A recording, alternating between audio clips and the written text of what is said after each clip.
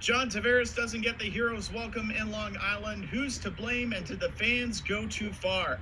Plus, we have more contract extensions and injuries to report, as well as a recap of the worst week in Sens history.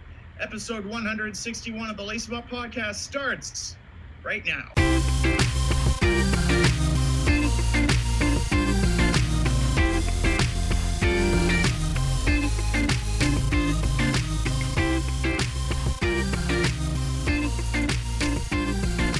And now, it's time to lace 'em up. Here's Brett and Steve. And welcome to the show, ladies and gentlemen. I'm Steve Ellsworth. I'm Brett Dubuff. Before we go any further, as always, we're going to delve into the Hockey Hall of Fame Book of Trivia. Brett, are you ready for this week's question? I am, yes. All right, we are at question 49. Just going to find it. Okay, here we go. Question 49. How many of the Detroit Red Wings Russian Five are in the Hall of Fame? Is it A, 2 players, B, 3 players, C, 4 players, or D, all 5 are in the Hall of Fame? How am I supposed to know this? I don't even know who the Russian Five are. I know Fedorov is definitely one of them. There's Fedorov, there's Fedosov, there's Larionov, there's Vladimir Konstantinov, and there's Slava Kozlov. Okay. 3 of those guys I've definitely heard of, so I'm going to go with 3. But Fedorov's definitely there. So yeah, I'm going to go with 3. Now for the second straight week, you got it. Woo! There we go. Can you name the 3? Oh, well, Fedorov. Bonus question, can you name the 3? I'll name them to you again. Okay. It's Igor Larionov, Vladimir Konstantinov, Slava Fedosov, Slava Kozlov, and Sergei Fedorov. Which 3 are in the Hall of Fame? Larionov, Fedorov, and damn it, now I'm blanking on the other one. Fedorov, Larionov, and Kozlov. It's actually Fedosov, but you got Larionov right, you got Fedorov right. Okay. Well, Fedorov's the obvious one, but yeah. And you remember, unfortunately, why everyone remembers the name Konstantinov, eh?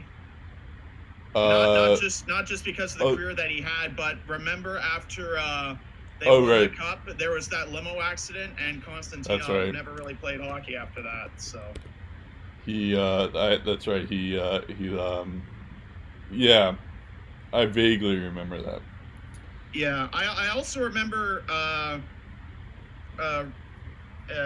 watching the documentary, the short documentary that the Red Wings made about the 1998 Stanley Cup Championship and how Yzerman gave the cup to Konstantinov almost immediately after he got it, which was a nice gesture by him. So everyone on that Red Wings team was so tight-knit and really loved and respected one another. And those are great times to be a Red Wings fan. But that certainly touches not just a lot of hockey hearts, that moment with Konstantinov and Yzerman, but it's more than just a Detroit sporting moment. It's just a general sporting moment that makes you smile. So yeah, for sure.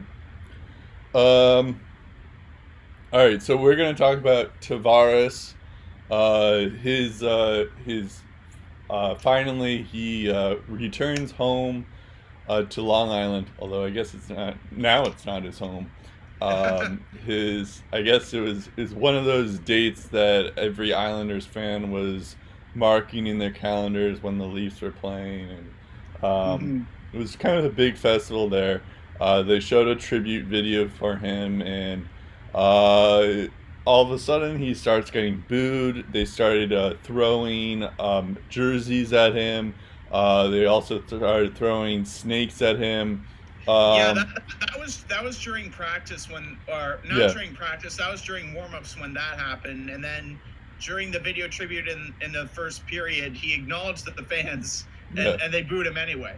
Right, yeah. He there was no cheers in the entire time, even when they did show that tribute video, which is kind of funny from the Islanders' part. But yeah, yeah, so the fans did not. Safe to say the fans are still pretty bitter about what happened in the summer. And then all of a sudden it started getting pretty heated on Twitter and everything. Like Toronto fans were kind of like all boo-hoo and all that stuff. And I remember from Greg Wyshynski, he was saying how he was seeing how like there was a lot of comments on his Twitter replies and his articles. By the way, Greg Wyshynski is a writer for ESPN, and he's a very knowledgeable hockey insider. But like they were saying how like a lot of Leafs, he doesn't understand why a lot of Leafs fans are comparing this to Matt Sundin leaving Toronto, or Mark Messier leaving, or Rangers fans were saying that it's like Mark Messier leaving the Rangers. And it's not really the same thing at all. Because first off, the Leafs and the Rangers were in different situations at the time. Especially the Rangers when, Messier won them the cup, whereas Tavares was not even close to a cup. And Matt Sundin, I believe, like they kind of left on like good terms there. It's not really the same situation. But so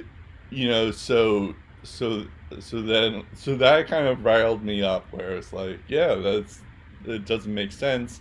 And then Sean Avery has this video that goes viral where he calls out all the Islanders fans, first off for throwing snakes onto the ice.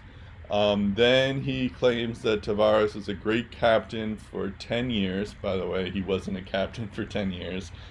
He didn't even play 10 years. He played 9. And he wasn't awarded captain like his rookie year. And not like, right away. Later on he was. But then he was saying how like he also said that Tavares never got arrested, which is a funny thing to add on there.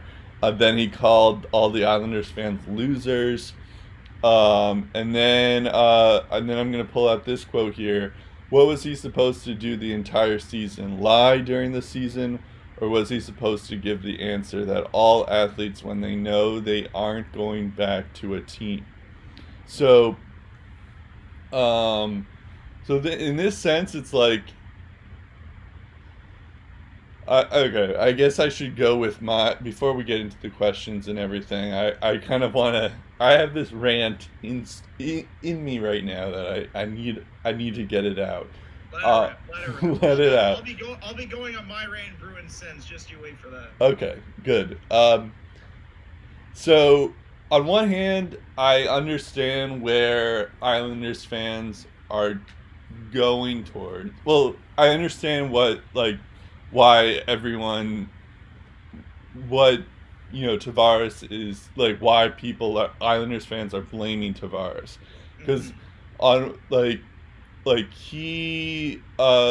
it's one thing if Tavares was like, hey, I'm not going to re-sign in the summer. So this is last summer or last season. He's going, hey, I would rather, I'm not going to re-sign with you guys.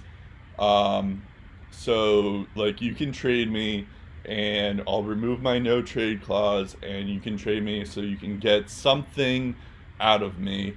And because I want to play for a cup contender, and then but that's not what happened, and that instead he in the summer he waits a long time, and sure, I don't know what Tavares was thinking at the time. He may have actually been on the fence the entire season, the entire summer.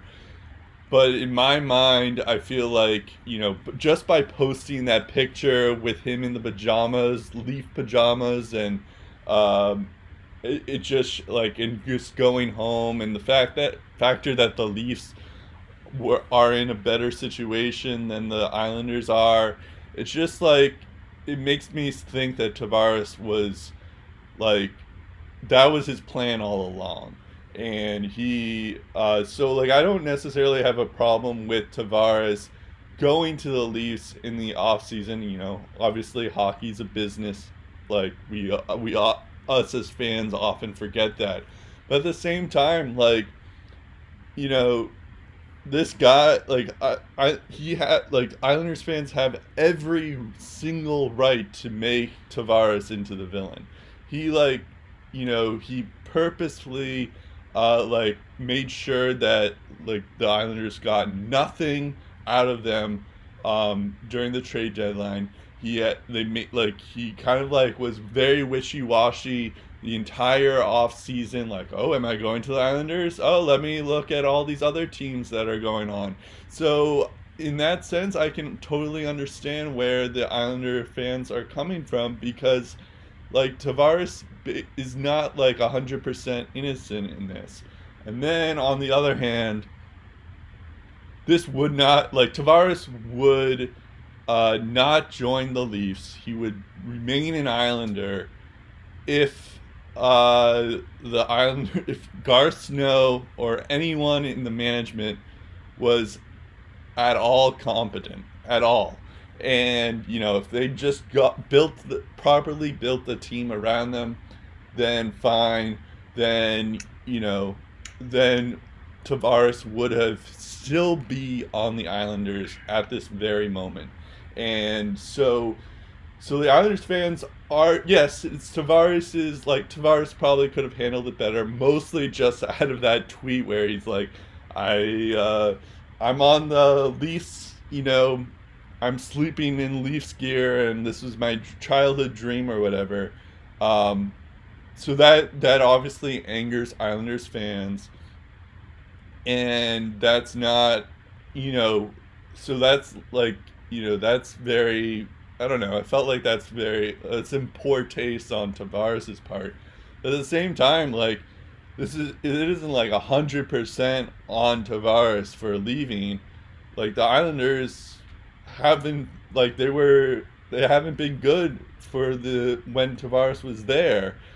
Sure, like, he did everything he could. He was by far their best player. There was a couple of the years where Tavares single-handedly got them into the playoffs. Their goaltending was atrocious, and their defensemen were, like, you know, they didn't even have a defensive system before Trotz got in there. So it's just like, and then at the same time, like, the Islanders are like a really good team now. So, like, you know, with Trotz now in the system where they have like an actual defensive system, they're playing defense. They have a good goaltender group in, like, they have the two best goalies nowadays with Robin Lehner and Thomas Greiss, who Mitch Korn has worked his wonders again. So you're not, like, you know, like, the Islanders fans shouldn't be bitter here, really, because it's like it's all working out. The Islanders are going to be a playoff team most likely. So it's not like Tavares just, like, screw them out of the pooch kind of thing where he's, you know, so, yeah, that was frustrating, but, or that was just, when I heard Avery say that, it was just like, yeah, but, like, I don't think Sean Avery understands the fan perspective of things. Like, yeah, it doesn't necessarily make a ton of sense in the grand scheme of, like, it doesn't make a ton of sense. Like, yeah, logically, you know, we should be booing Garth Snow. But, like, Tavares is the scapegoat. The guy who you could more or less say, like, it was actually Tavares' decision to leave the Islanders and go to the Leafs because he didn't think the Islanders were a good enough team for him. So, yeah. So, end of rant. It was a little bit jumbled in the middle there, but yeah. I think I got my point across. Yeah, I think I get what you're putting down. So yeah. We'll touch on the points you just made. So the rhetoric from Tavares is that he wanted to stay a New York Islander. And if all the guys upstairs knew that there was going to be a shadow of a doubt that he was going to stay or not, they might have been best to move on without him. And I don't believe contract talks really progressed that much during the regular season last year. Even before that, Tavares seemed to be fine with it. There wasn't a level of urgency to get a contract done from either side. So I don't think anyone should be scolded for being willing to move on from a hockey team and getting a fresh start. It makes it look worse if you leave for nothing because it might not seem like you care about the team. It's just like, I'm getting what I want. I'm signing with the team that I want, while the team that I played for 9 years, not 10, gets nothing. That in today's NHL, that coming across as more betrayal than anything. But I think Tavares maybe didn't want to say that. Maybe he didn't want to say that. I want out. I'll happily waive my no move clause, but I'm not signing with you guys. Right. Then it may sound like he quit on the team. True. But either way, you're going to be perceived as a guy that quit on the team because you either verbally said, I'm not a part of the team, I don't want to be a part of this team, I'll go elsewhere, I'll waive my no move clause to do that. And just the fact that he didn't re-sign with the team and they lose him for nothing, you're still perceived as a villain. So John Tavares might have lost this battle either way as far as what the fans think of him. Yeah. But in the situation with Mark Stone and Pierre Dorion in the Sens, which of course we'll talk about later, that's kind of what I liked about the Ottawa Senators, is that they didn't want to be the next New York Islanders and let a good player walk for nothing. And that's why I am much happier. I'm still sad, obviously, that they traded away a lot of good talent. But I'd rather trade them and get something than wait till July 1st and lose them for absolutely nothing at all. But, like, Mark Stone is not getting booed the next time he goes to the Canadian Tire. He for sure won't. Same with Duchesne and Dzingel. They're not getting booed. Or Carlson, for that matter. I don't think Carlson was booed, right? No. Carlson was not, no. So, I mean, I guess the Sens fans... Actually, if I recall correctly, I think there were some fans that were booing him, because I remember on Twitter just like, okay, seriously, who's booing Erik Karlsson? Shut up. Right, okay, never mind. But I mean, I guess... For the most part, Karlsson was cheered. It was just the... It does seem, though, that Sens fans know that... I mean, it wasn't like Erik Karlsson was like, hey, I hate the Senators, trade me. He was more like, I hate Melnyk, trade me. Yeah, exactly. Yeah. And that's the difference in the situation. Right. Like, it's a disconnect with the ownership. And yeah. I get if the fans were miserable and the team was miserable, I have a bit more sympathy for the Islanders. And to a degree, I have sympathy for the Islanders fan base because they've gone through a lot. Because if you recall, there's one point in time where their arena situation at the Nassau Coliseum was a train wreck on ice, and their move to the Barclays Center did little to fan those flames, and they're reportedly on their way out of the Barclays Center in the near future because they're playing more home games at the Coliseum. That looks much better now. And now they do have a future home in store for them. They have stability there. They didn't have stable ownership and management before that. They have both at the moment. And you look at even the on-ice product with Robin Lehner and Thomas Greiss. The Isles have the best team goals against average. Greiss has a save percentage of .928 in 33 games. He had an .892 save percentage 27 games the year before.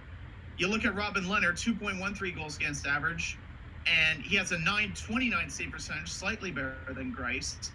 Both goalies have been near the top of the league in both stat categories, and they have done this during a season in which goal scoring has gone up, along with the goalie's goals against average. And the only player on the Islanders that skated and hasn't gotten a point for them is Steven Gionta. Everyone that skated has gotten at least 1 point. 10 guys have at least 20. 18 players have double digits in points. 8 players have 10 or more goals. They're a better team without John Tavares right now. Which is a weird thing when you think about it, but yeah. So I get, at the same time, the fans have a right to be mad after what happened this offseason. I think they kind of use this as an opportunity to rub it in, and that's why I think they went a bit over the top. Because, like, throwing plastic snakes and jersey on the ice doesn't Yeah. make you look respectable. I don't mind the clever chants of "Where's your jammies?" or Right. "It's your bedtime," or the classic "Who's your daddy?" But John Tavares won this team a playoff series. They hadn't won a playoff series since 1993. Remember how happy this fan base was after they beat Florida? He tied Game 6 late in regulation. He won Game 6 in overtime. Everyone was going ballistic in that stadium after the Islanders won that game. Are you going to discredit all the hard work he put in on those plays to make sure his team won that game and that series? He meant something to this team for years. And you can be upset at the fact that he's gone now and how he left, but don't ignore what he did for them and say, oh, all those years don't matter. It's gone. Your reputation's tarnished. We don't care about you. You're not a franchise face. You're just pajama boy. Well, I see that I disagree with, because yes, he still is like the best. Well, actually, that's not true. I forgot about the 80s teams. He's one of the best players. Yeah, he's on the Mount Rushmore for sure. Yeah, he's one of the best players since their good teams in the 80s. Yeah, no, I was about to say that he's been their best player in the franchise, and then I forgot that they won a lot in the 80s. Yeah, they won 4 straight cups, yeah. So I'm not going to go that route, but he was the how about this? He's been their best player since 2000 on. Yeah. I call that a fair statement, yeah. And so yes, I agree with you on that aspect of things. He's brought them a ton of joy, and it is mostly the management's fault for screwing up this whole situation, because they didn't properly build around Tavares. They did have a lot of high draft picks, and sure, Matthew Barzal is one of them, but they didn't draft properly. They didn't, and their coaching system, they've never had a proper goalie until now, or a proper coach until now. So, or GM until now. So there's that.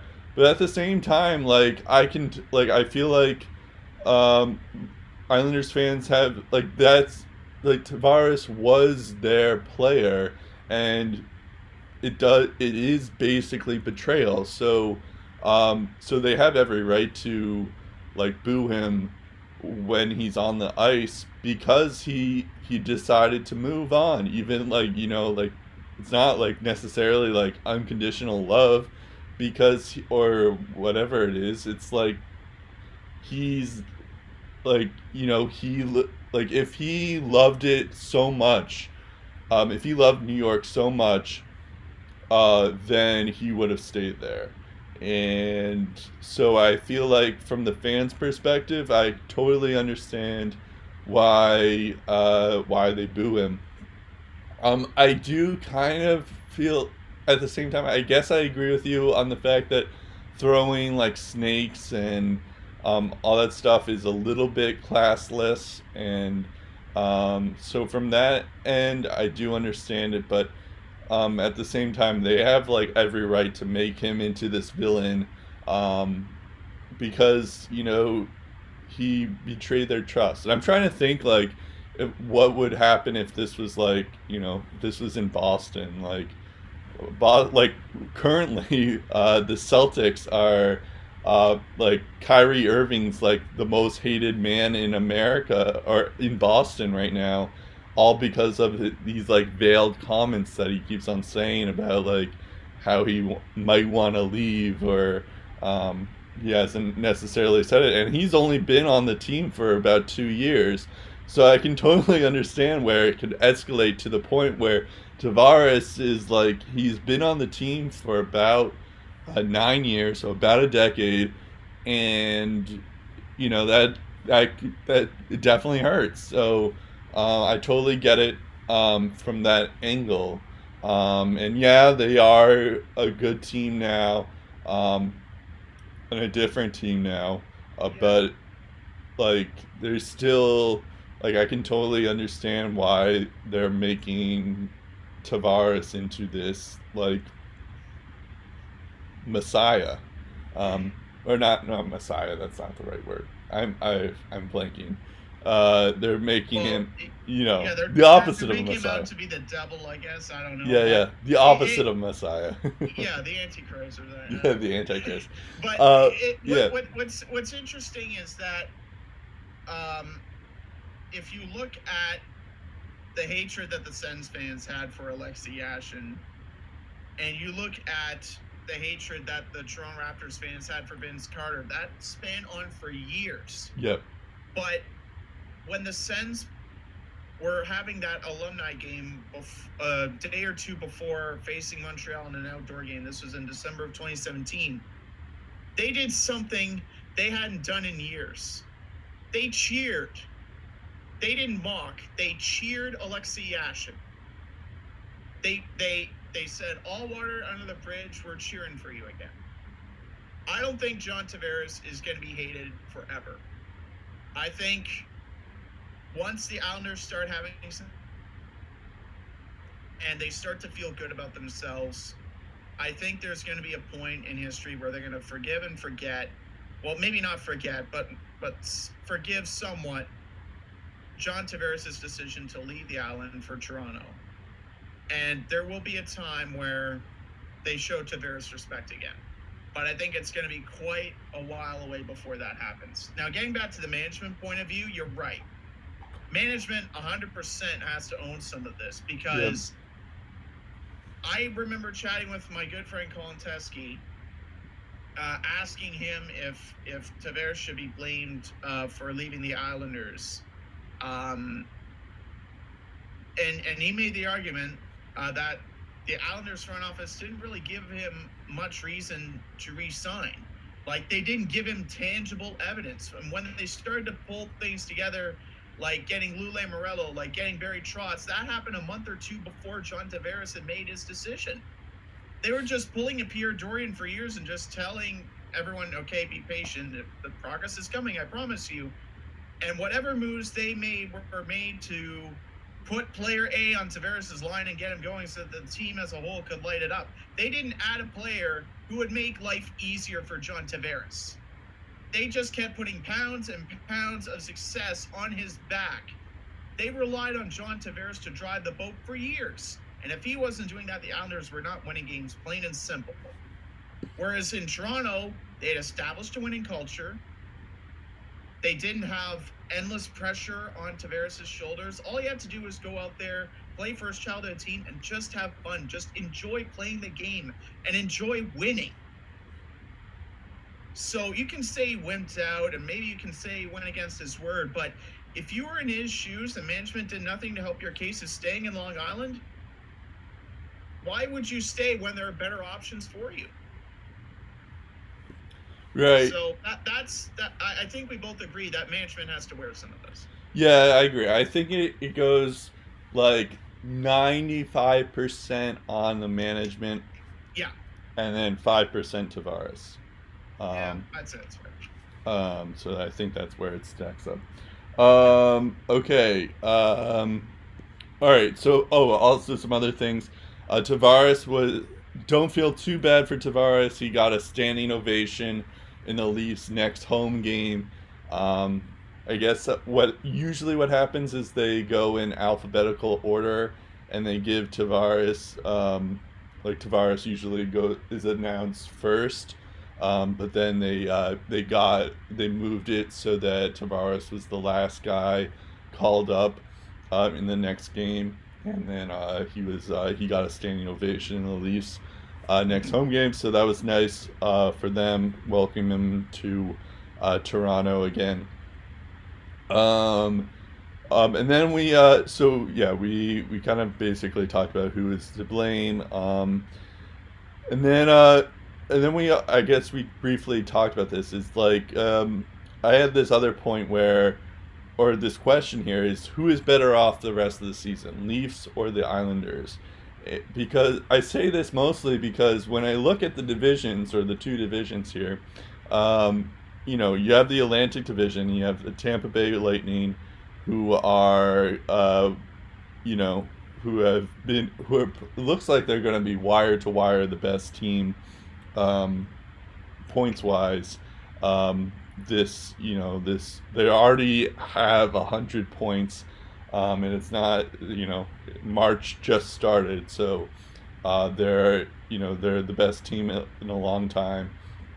Boston beat that team. They haven't lost in regulation in February, and so then you have Toronto just there.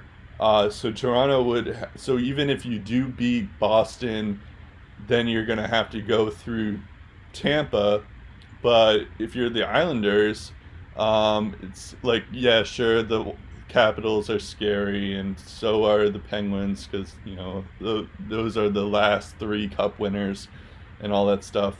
But at the same time, they're not really, like, they're both teams have struggled or had their moments where they're not as good as they used to be. So I feel like the Islanders are in a better position come the playoffs to at least make it to the Eastern Conference Finals versus the Leafs. Yeah, of course the Leafs are a better team, but I don't know, like, the Leafs' path to the Stanley Cup is going to be a lot harder than the Islanders' path will be.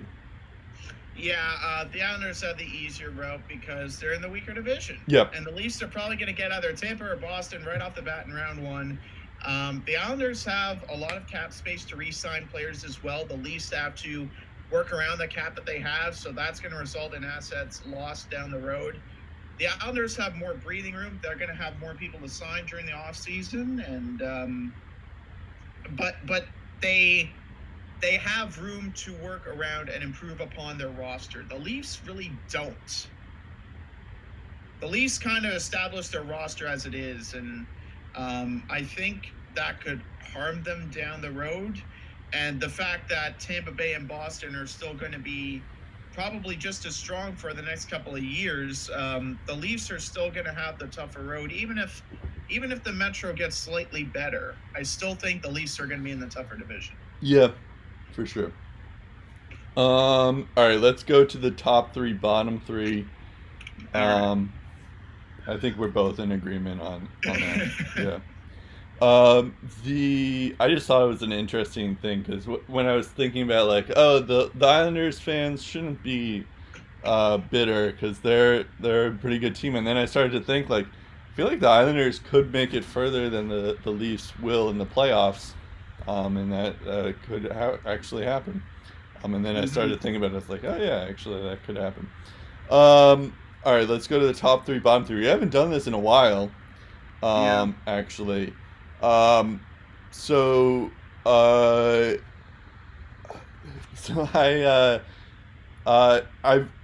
if you've noticed, I've never, I don't think you have either. I haven't put the Boston Bruins on the top 3 at all this year.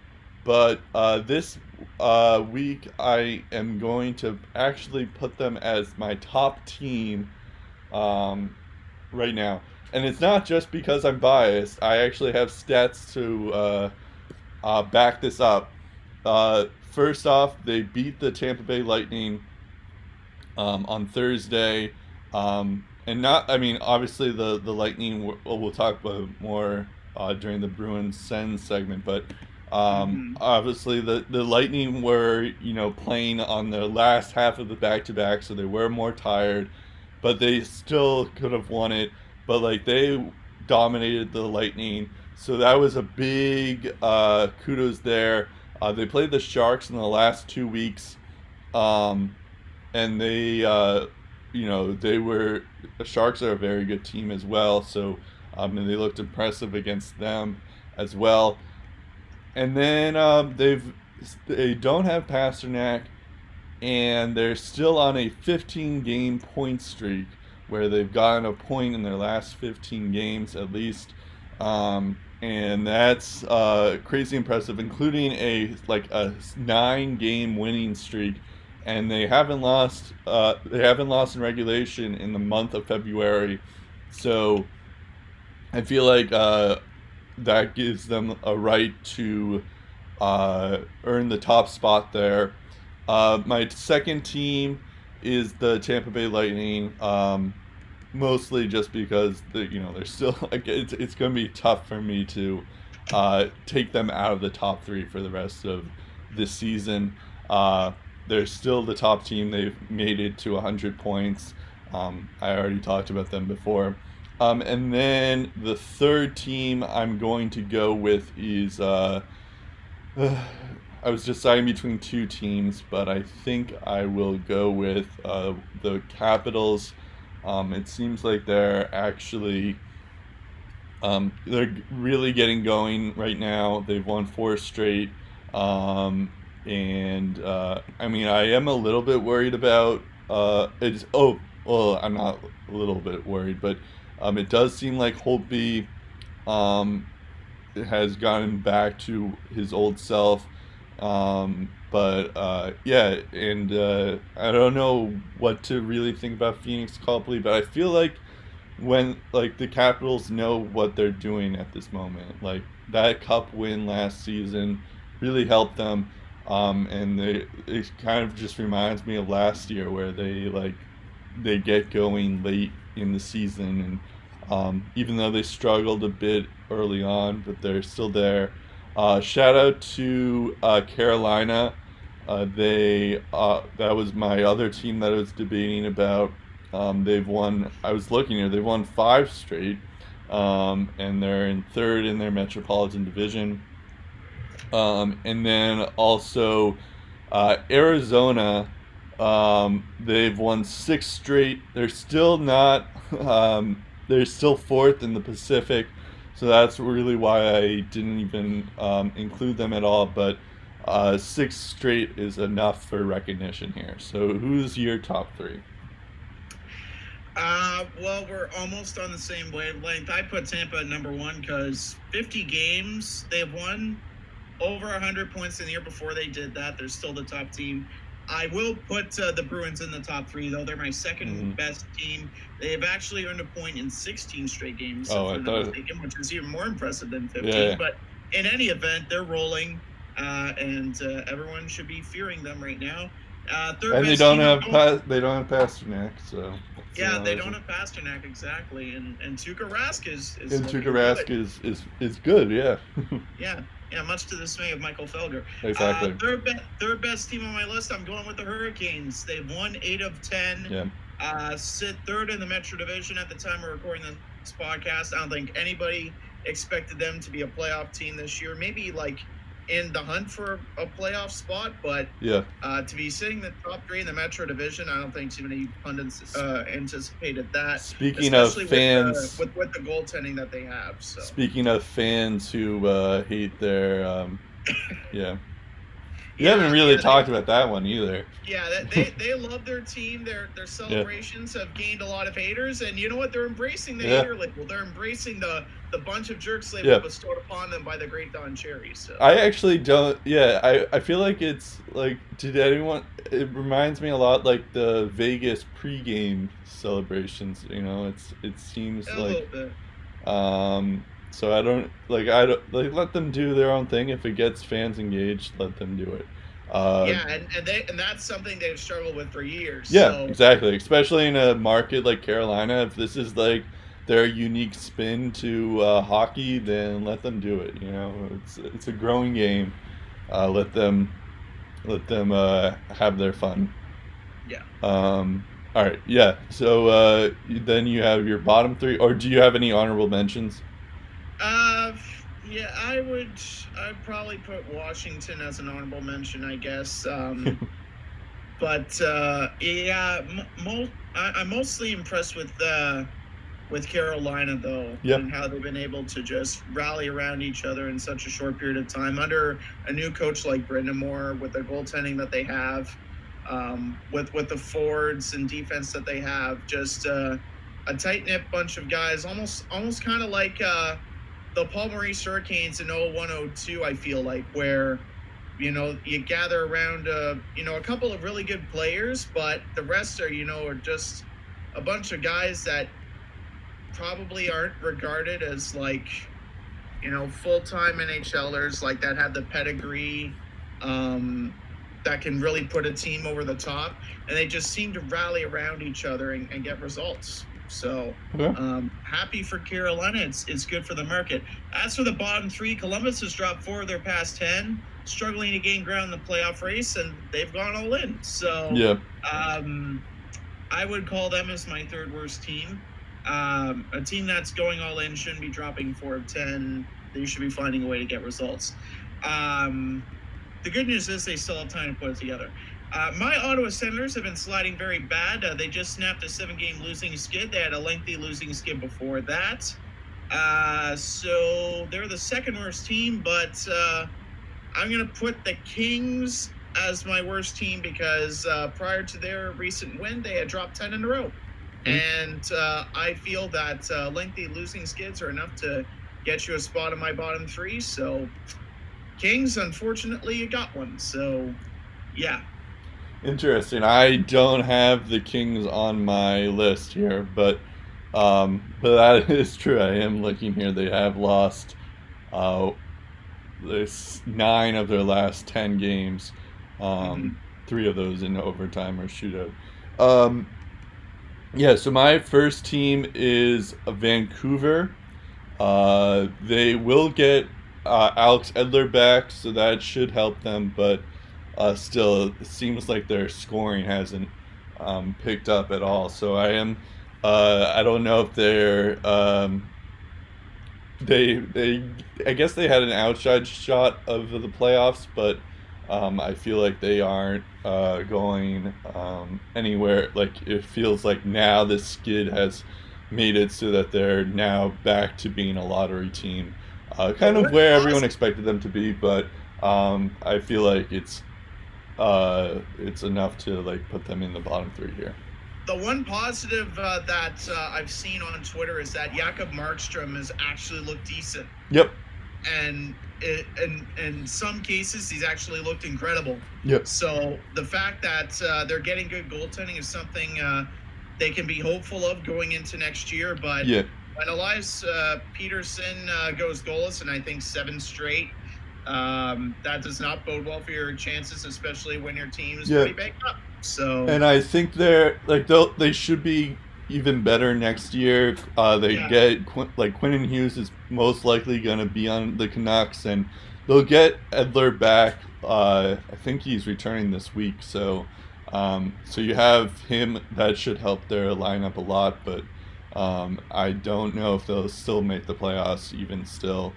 They need to get their scoring up. If they get really, really lucky, they'll get Jack Hughes too. But we'll see. They have to keep on losing then, so there's that. My second team is Columbus for mostly the same reasons as you mentioned. They've made all these deadline acquisitions, but they, nothing to show for it. They lost their last 2. Granted, they lost to Winnipeg, which is a good team, and they lost to, not the Oilers. They lost to Pittsburgh as well, but they actually did lose to the Oilers. In fact, they got shut out. I know. That's what I was saying. On Saturday.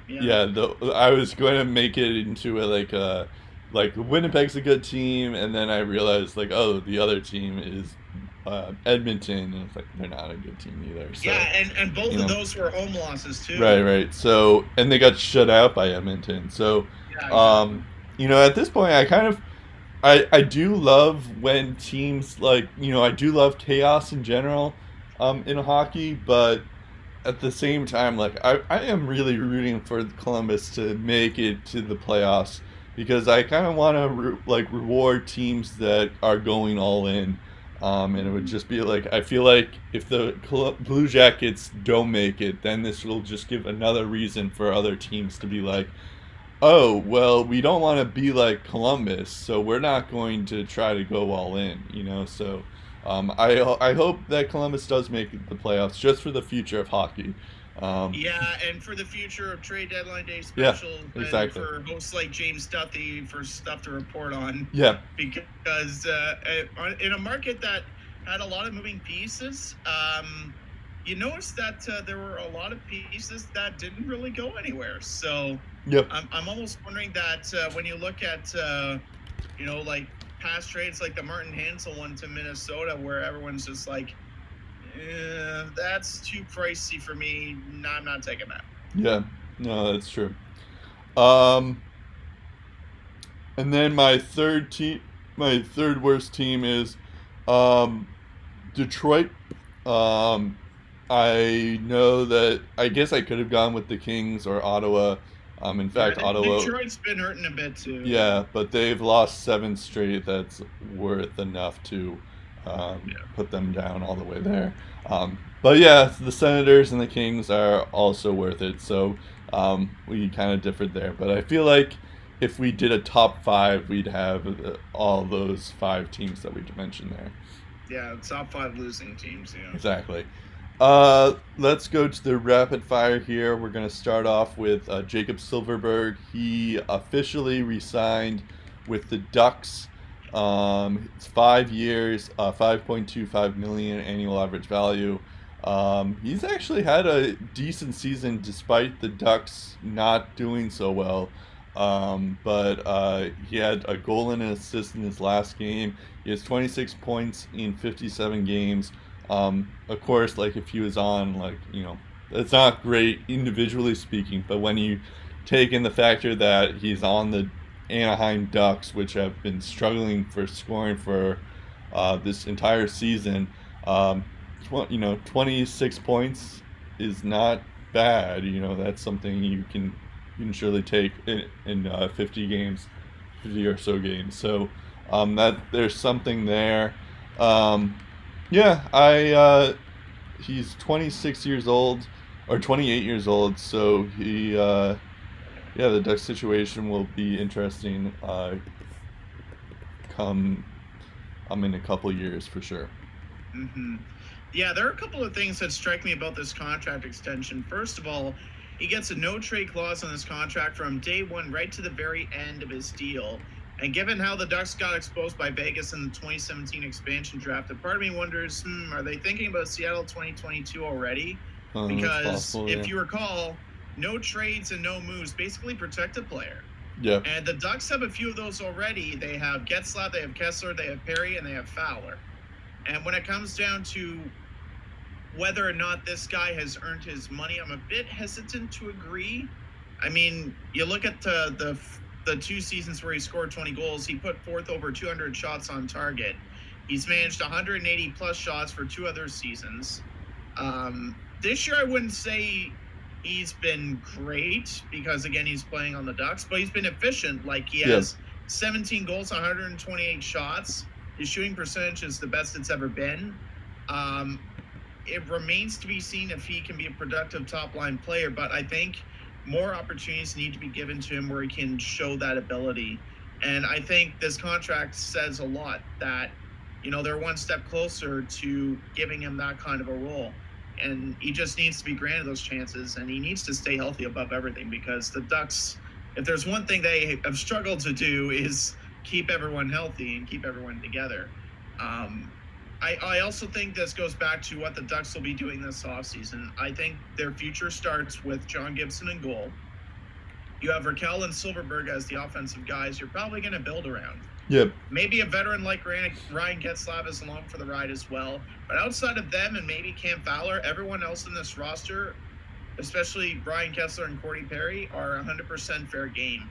They need to change some things between this offseason, the start of this offseason, and the start of training camp, because the team that they have just isn't going to cut it anymore, and we're starting to see that on the ice.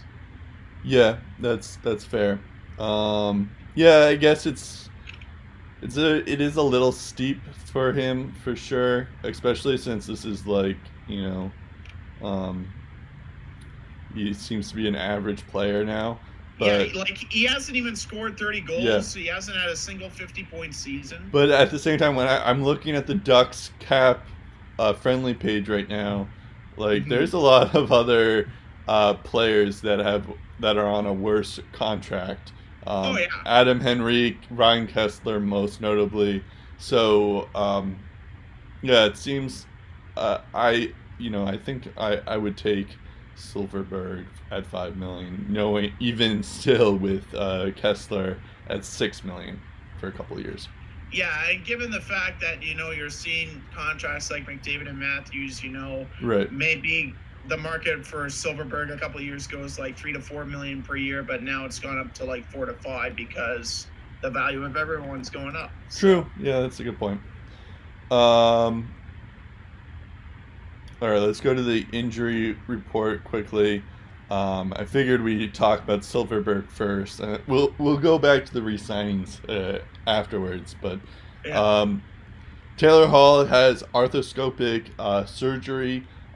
We've kind of talked about this before, but I guess this probably even shows even more of a sign that he's likely out for the season.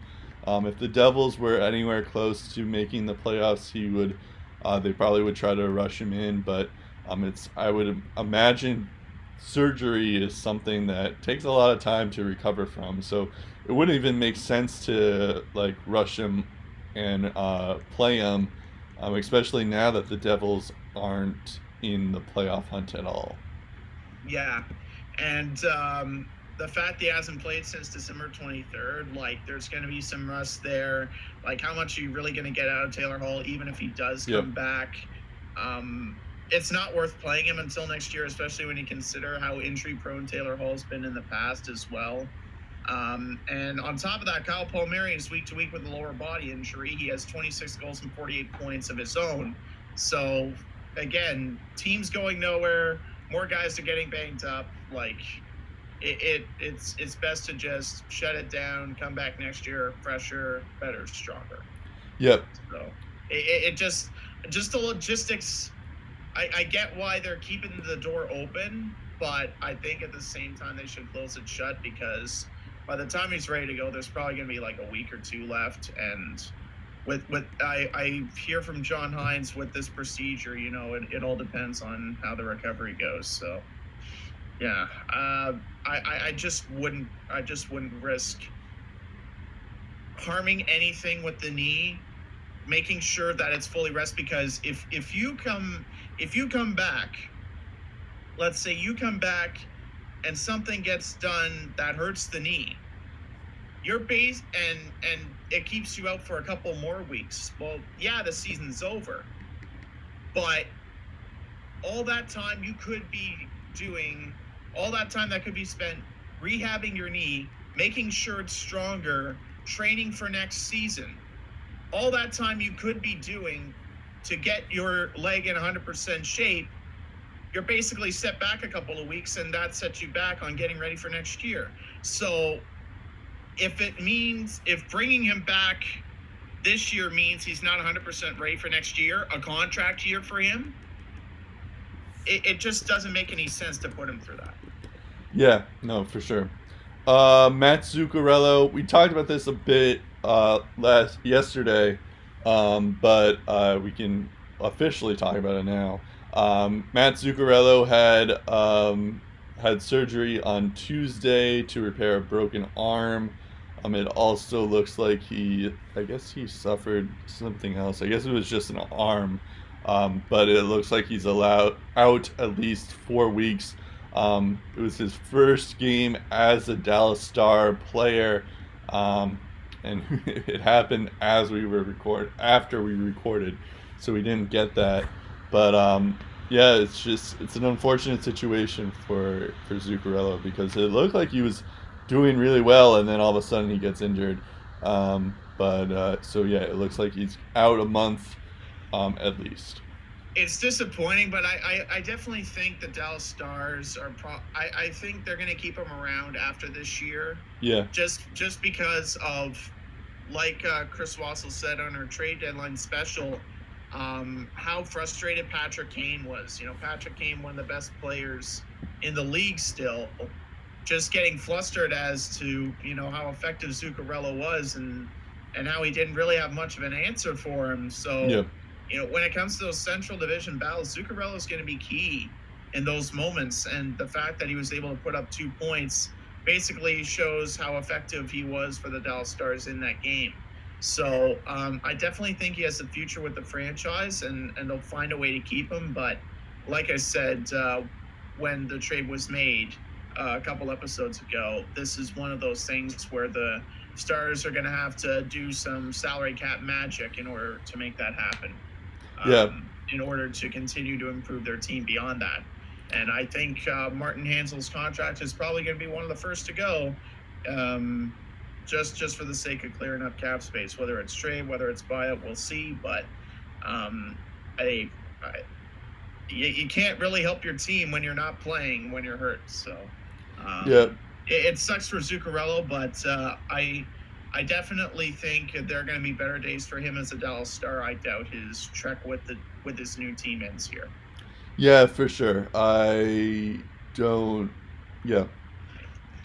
Yeah, it is kind of an unfortunate situation. I don't know necessarily if he'll re-sign with the Stars. I know it was interesting to see because like this, it seemed like right away he got a goal and an assist in his first game back, or his first game playing as the Star, and it seemed like, oh, this is what the Stars desperately needed, was another depth guy, and then all of a sudden he gets injured again. So it's a little bit unfortunate for them. So I do feel bad, but I don't know if that necessarily means that he's going to sign with Dallas in the offseason, but we'll see. Could be right. I think what it means for now is that the Rangers kind of won the trade because they basically got a couple of decent picks for one game of Matt Zuccarello. So true. Yeah, I mean that all depends on if the Stars make the playoffs, but exactly. Derek Stepan, he broke his leg, or not? He has a leg injury. He's out 4 to 6 weeks. They are calling it a lower body injury, but it looks like it's a leg injury. This is like add him to the list of Arizona Coyotes players that are injured now. What's even more impressive is they're still on a winning streak. They're on a 5-game winning streak, but this definitely hurts them for a bit. Derek Stepan was actually doing pretty well. I think he had like a 3-game point streak or something like that. Before he got on the season, actually, not having one of his better seasons. True. He had 13 goals and 32 points in 64 games, kind of like Zuccarello, where it took him a while to get going, but it looked like he was generating some momentum. He's had 5 straight 50-point seasons prior to this. So again, just when everything starts to get going for Arizona, they hit a bump in the road. The good news for them is that Christian Dvorak is back from the IR finally, so here's hoping that he can carry some of the load that Derek Stepan can no longer. So, it would be great to see Arizona in the playoffs. Just all their hard work paying off. They have 69 points. They're still 8 back of Vegas for 3rd in the Pacific. Yep. But they could get a wild card spot if they keep this up. I was just saying in the last 5 games. Stepan had 2 goals and 3 assists, so that's something. But you're right. So like I said, Zuccarello with the Rangers, he started off slow this year, but then he tore it up over the past month. So it's unfortunate that the injury had to come at a time where Derek Stepan was playing some of his best hockey this season. But, they definitely have a lot of offensive weapons, as we'll talk about a bit later with an extension there that they made, but the future still looks bright for the Coyotes, and the fact that they're grinding out wins despite the injuries definitely gives their fans something to cheer about. And they've actually won 6 straight, which is slightly more impressive than 5 straight. But of course, it's definitely good to be a Coyotes fan because they're able to get results despite everything that's been thrown their way. And I think that's a good sign of the group that they have and the coaching that they have. Yeah, for sure.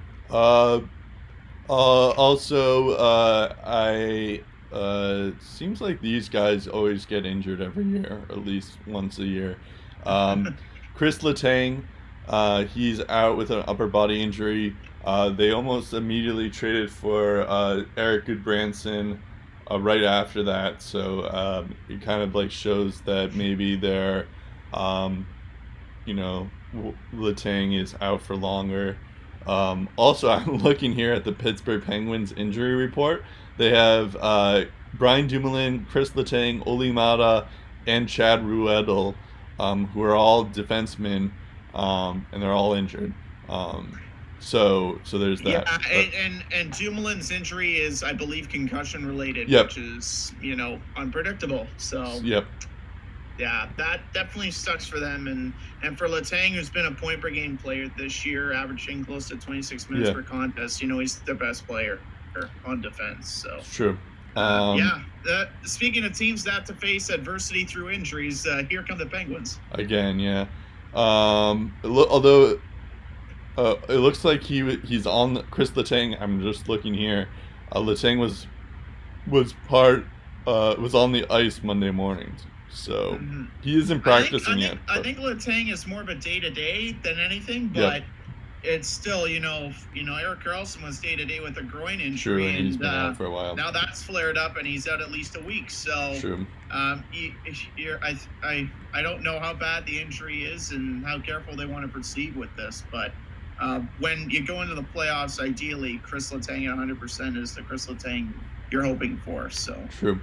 We'll see what happens. Brian Rust is also out as well. He has a lower body injury. He's another guy who seems to be injured every once in a while. And he's the guy that I think has kind of had to carry the load. I mean, you look at Phil Kessel, he hasn't scored in, I think, 15 games it is, which is uncharacteristic. Rush was also spending time on the top line. So now that he's out, Jared McCann has spent time on the top line a little bit. So Phil Kessel has had 3 assists in the last 5 games. Yeah, so he's getting points. He's just not scoring. Oh, you mean goal scoring? I thought you meant points in general. In 15 games. Oh, I see what you mean. Yeah. Which for a guy like Phil Kessel, it's kind of you're right. not It is a little odd. You're right. I thought you meant points in general. No. He's still decent in that department. He's just not scoring right now. Got it. Eric Stahl is re-signed for 2 years, $3.2 million for the next 2 years. He is making currently $3.5 million, so that's a little bit of a decrease in pay, but I found it kind of interesting that he wanted to stay in Minnesota and not go to another contender or go to a contending team, but I guess he likes it in Minnesota instead.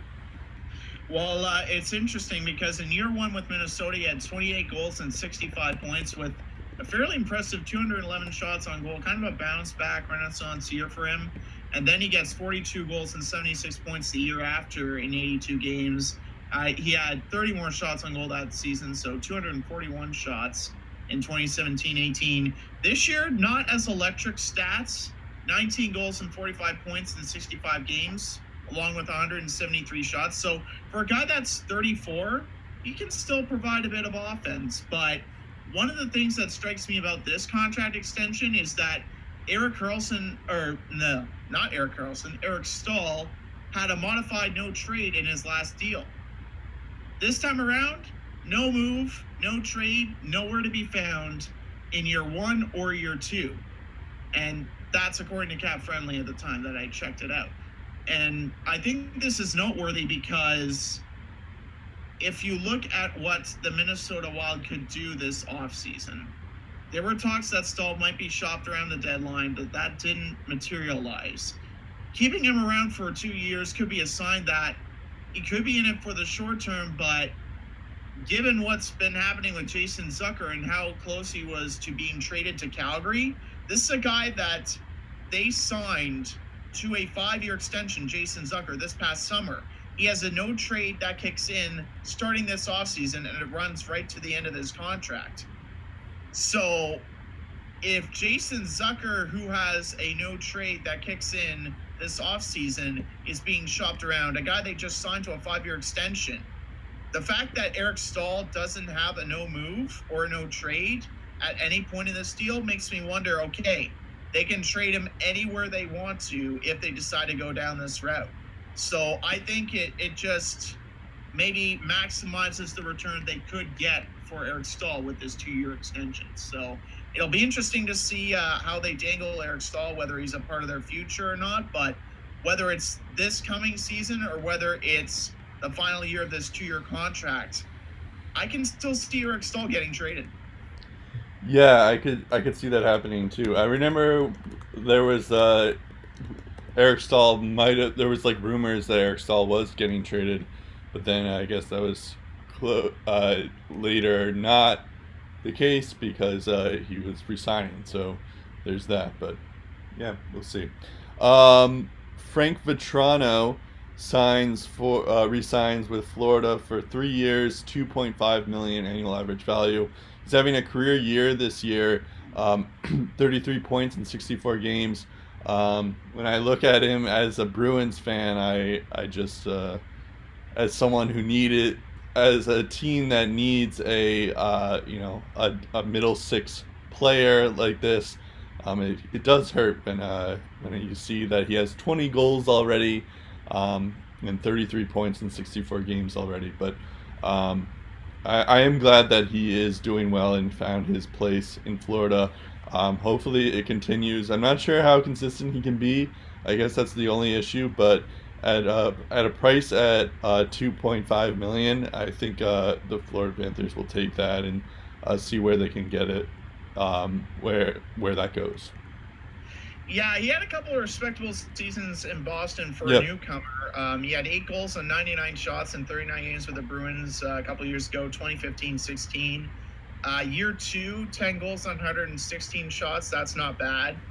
And after a rather slow start to last year, he goes to Florida, gets 5 goals and 30 shots in 16 games, along with 8 points. And now he has a 20-goal season and 160 shots through 64 games. I think if he gets reps on Florida's top 6, he could really blossom into something. It all depends on how they shake up their roster this offseason. I think that's going to be key. But right now, he's a solid depth piece. And as far as cap-friendly contracts go, for a guy like Frank Vetrano, this isn't half bad. Yeah, for sure. And then lastly, we have Connor Garland, who resigns with Arizona. 2 years, so not $1 million yet, but 775,000 annual average value. So that's it's kind of interesting too, because whenever we report these things, it's always like at least $1 million. But this time it's 1,001. Connor Garland has had his moments. He's struggled as of late, but I kind of like this signing though, at least just because this is, it seems like he has 15 points in 38 games, although he hasn't scored in a while, but he definitely has potential, for sure. Yeah, I mean, in the QMJHL, he had back-to-back seasons where he had at least 128 points. I think he had 128 one year, 129 in the other. And in both of those seasons, he didn't go over 40 goals. So the fact that he got 12 goals in the NHL this year, and the fact that his success hasn't been as fluid in the AHL, this soon-to-be 23-year-old is showing signs of promise. He has 4 power play goals as well as a pair of game winners, 101 shots with the Coyotes this year. And he's done a pretty effective job sliding into some roles that were hurt by injury. The bigger question is how they're going to slot him in after the season is done. He's much like a Frank Vetrano in that respect. Yep. When everyone's healthy, back to the regular roles, what is Connor Garland's role going to be with the Coyotes? And I think given the opportunities that he's had, I think we have a good idea of where this guy could be playing on this team. But it's finding that perfect spot and helping him learn from all the road bumps that he goes through. That's going to be their biggest test. But as far as cap-friendly contracts, though, this is probably their Carl Young-Croak. He doesn't even make $1 million in any of these 2 years. Yeah.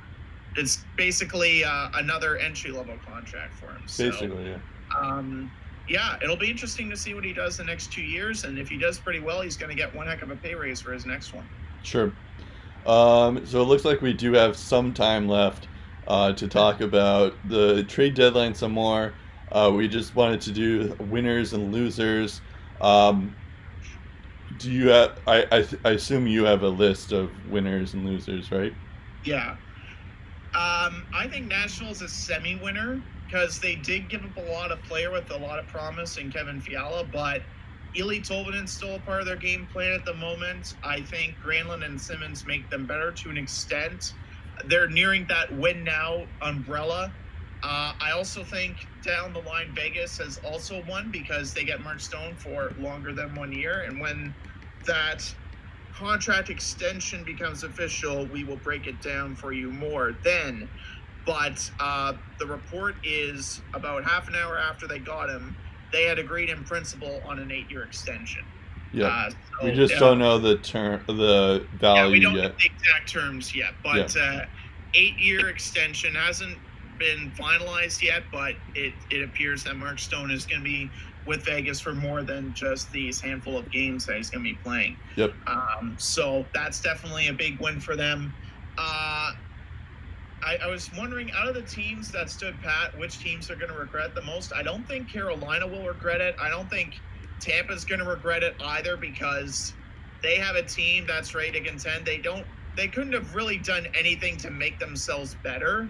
I think if they lose the Stanley Cup, it's going to be their fault and not the GM because they have the team that's ready to win. They don't really have to improve upon anything.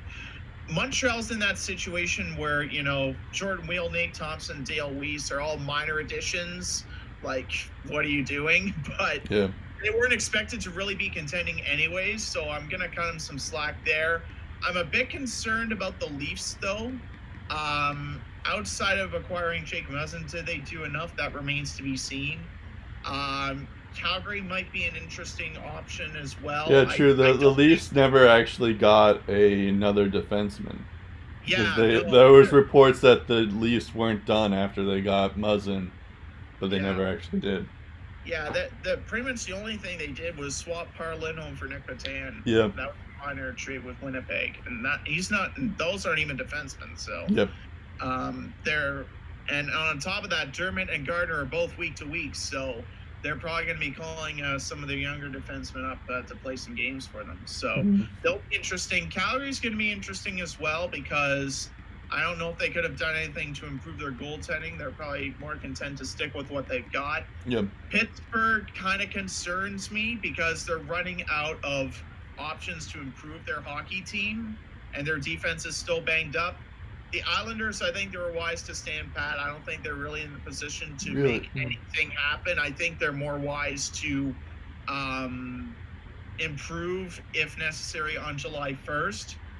I think the teams in the worst long-term position, I would go with San Jose, Toronto, and Winnipeg. Mostly San Jose because for the Leafs and the Jets, they're giving out money, but they have a younger core than the Sharks. The Sharks are giving out money to slightly older players, like players nearing their 30s or have already hit their 30s, like Pavelski, like Gustav Nyquist. So that'll be interesting how the Sharks are able to work around that and what they do in the playoffs. From teams that are likely to retool their roster, I've mentioned Minnesota. I've mentioned Bob Murray and the Ducks as well. The Flyers and the Kings, I will put those in there. Once Edmonton gets a GM, I put them in that class. Probably the most intriguing team, and we've said it before, is Florida. Because from what I heard, they made the Sens an offer to get Mark Stone, which never materialized in anything, but it just goes to show you they're hungry for big-name talent. They've unloaded Brassard already to Colorado. There's also been word that after getting Mike Hoffman during the summer, he was asked to submit his teams as part of his no trade. Maybe he could be trade bait once we get closer to draft day. Jonathan Huberdeau's name was tossed around the rumor mill a little bit. If I'm a hockey fan, I'm watching Dale Talon and his Panthers very, very closely. They should be an interesting team. We get closer towards the off season. But yeah, that's mostly my trade deadline thoughts. Do you have anything to add? Yeah, well, I have some that commented on what the teams that you talked about. I was gonna say I feel like the Winnipeg Jets are winners. They made a couple of minor trades towards the end. They also got Kevin Hayes, but they got like Par Lindholm, Matt Hendricks, Alex Broadhurst, Bogdan Kiselevich, I think that's how you pronounce his name, and Nathan Beaulieu as well. So I feel like all those guys are there were minor trades to do, but they're all like depth moves, and I kind of like that idea of just building depth guys and something like that. So I kind of liked all those moves that they made towards the end of the draft. I felt like, I know you said that it was wise for the Islanders to stand pat, but I still feel like they were kind of losers in my mind, because I feel like they could have at least gotten maybe a winger or been a part of a winger. I think that they could have improved there, or maybe get a center or something like that. But so I don't necessarily feel like they should have stand pat there. In terms of other teams that you didn't mention, the Blues didn't do anything, which I thought was kind of interesting. I know that I guess they're just hoping that Jordan Binnington can keep them in games, but even still, it seems like they should be buyers, and they didn't really get anyone of note other than, I guess, Michael Del Zotto, but that doesn't really count. He's Michael Del Zotto. So I guess I would put that Winnipeg Jets as winners. I guess I would put the Blue Jackets as well in the same kind of frame of mind with the Jets, because they went all in and got a lot of pieces to help them in their cup run. In terms of no other really losers or winners really stand out to me per se. Yeah, I think Columbus is going to be right in the middle, and I would be almost willing to put them in as a big-time loser. True. If, of I guess it all depends on how their playoff run goes. Yeah, I guess that's fair. If Columbus it's yet to be seen if they're a winner or a loser. At the moment, they're not in the playoffs, so they're a loser. But they could be a winner. If I had to pick the ballsiest team, it would definitely be Columbus. Yeah, for sure.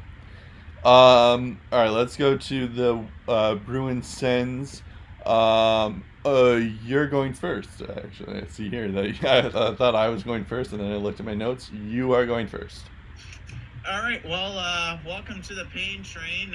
It's been here for a while, and it continued on Sunday against Calgary. I was actually in attendance for that game. Probably the first Sens game I've been to in a couple of years, mostly because I work evenings, so I don't really have time for hockey games anymore.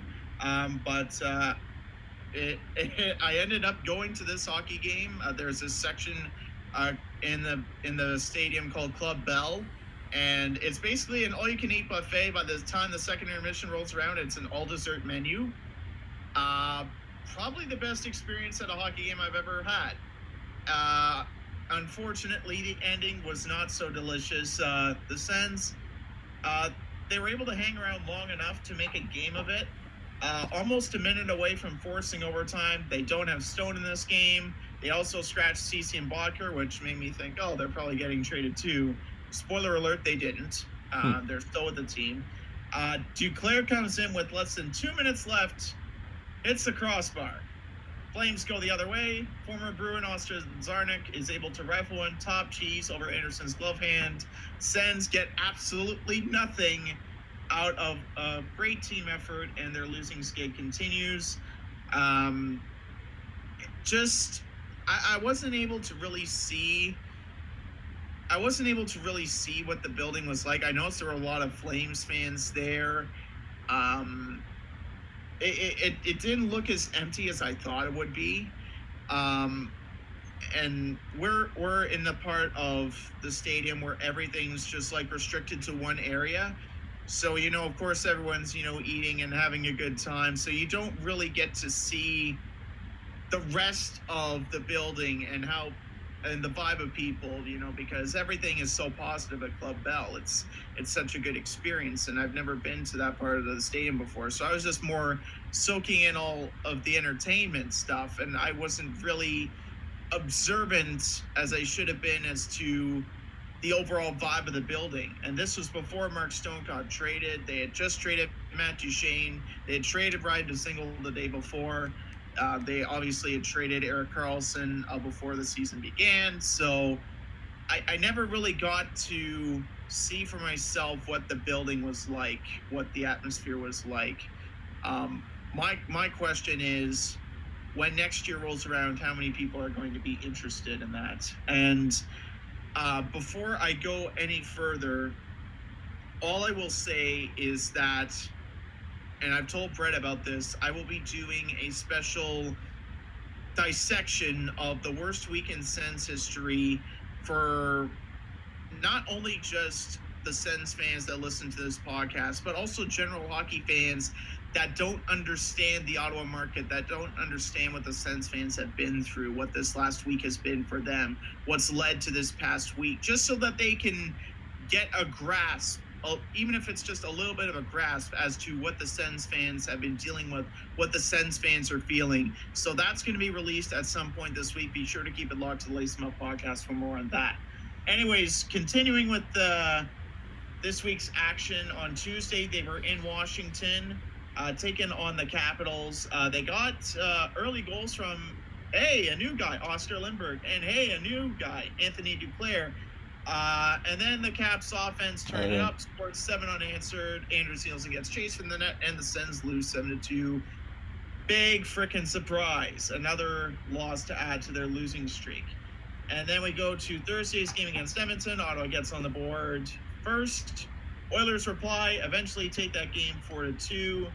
The Guy Boucher firing, which we're going to get to later on, happened a day after that. All right, I forgot to mention that. They go to Emily Arena, lose 5-1 to the league best Lightning. Another big surprise. And on Sunday, they actually won a game. They beat the Florida Panthers 3-2.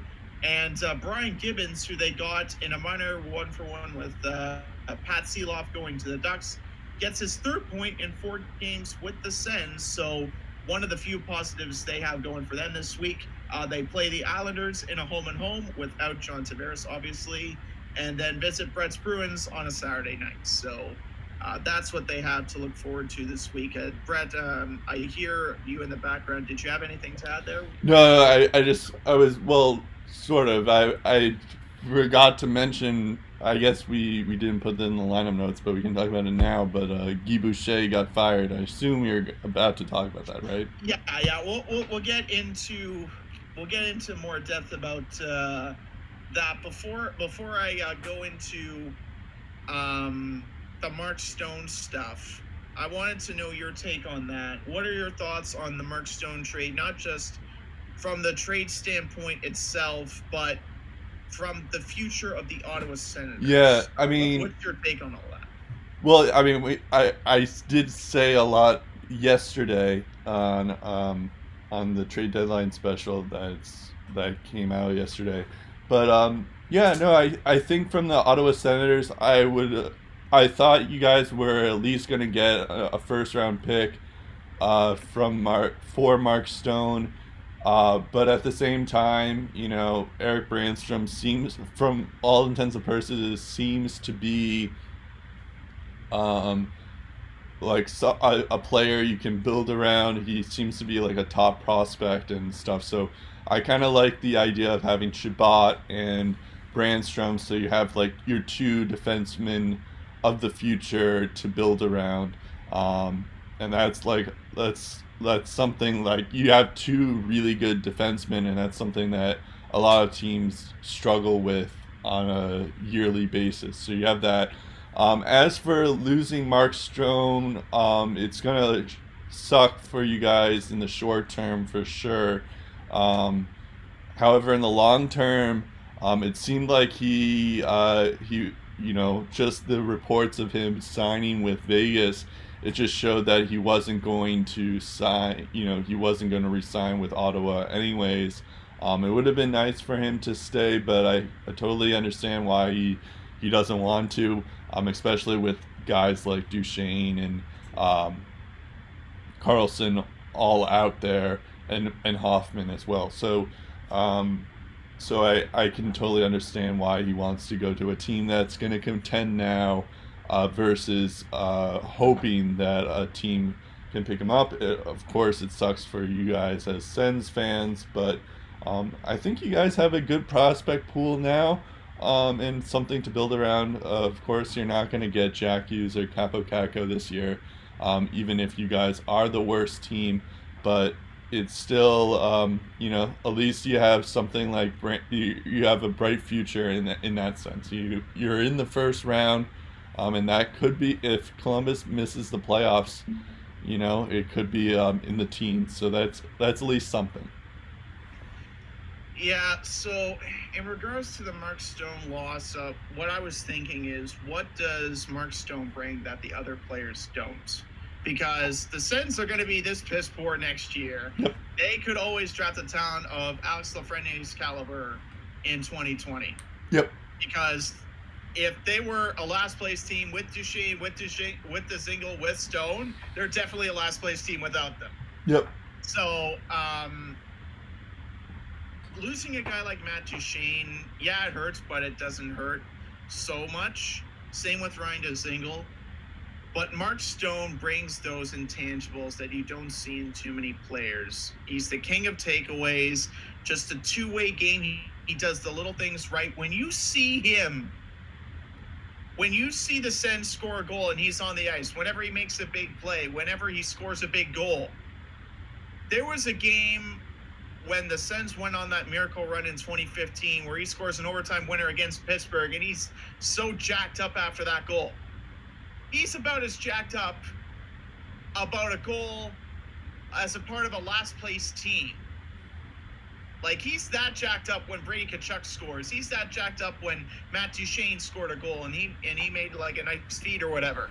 He shows emotion. It doesn't matter how good this team is or how bad this team is. He shows emotion. He gives a damn. Yep. It's the heart and soul of this team. Players like Mark Stone don't grow on trees. He's one of the best in the league at his position. He's one of the best two-way forwards in the game. Him leaving Ottawa was a shot to the gut for diehard fans, and it says a lot about this team and where it's going because, you got a guy like Eric Brandstrom who apparently has Erik Karlsson-like qualities. So, we all know what happened to Erik Karlsson, don't we? And we have guys like Thomas Chabot. We have guys like Brady Tkachuk. We have guys like Alex Formanton, Drake Batherson, Rudolph Spalzer, Logan Brown. The list goes on and on. And we're probably going to get some pretty good draft picks out of the picks that we've accumulated. By we, I'm talking about the Sens. I'm trying not to say we, but, they're... I do that sometimes, too. Yeah. A lot. We're both invested into our teams. We do that, yeah. That's as much, I feel it's like. Fine. But let's say 2021 rolls around and Melnyk wants to spend the cap like he says he's going to do. We'll see if he does that, but that's what he says he's going to do. When it comes to attracting free agents on July 1st, when it comes to paying our big-name players in 5 to 6 years that we have developed, do you really think, if Melnyk's the owner, that this isn't going to happen again? Probably not. I mean, we that's could true. have the same situation in 5 or 6 years if Melnyk is still the owner. It's true.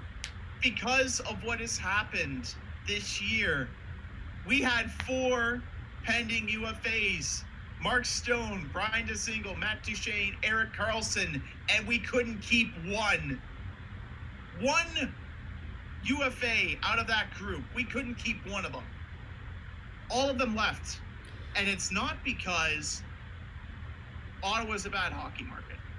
And I will play audio from TSN 1200 in the podcast special that I will be releasing in a couple of days that illustrates just how frustrated Sens fans are, not with the team, but with the guy paying everybody. To play devil's advocate here, yeah, like, you guys lost those 4 players who were all pending UFAs and you weren't able to keep any of them, that surely sucks.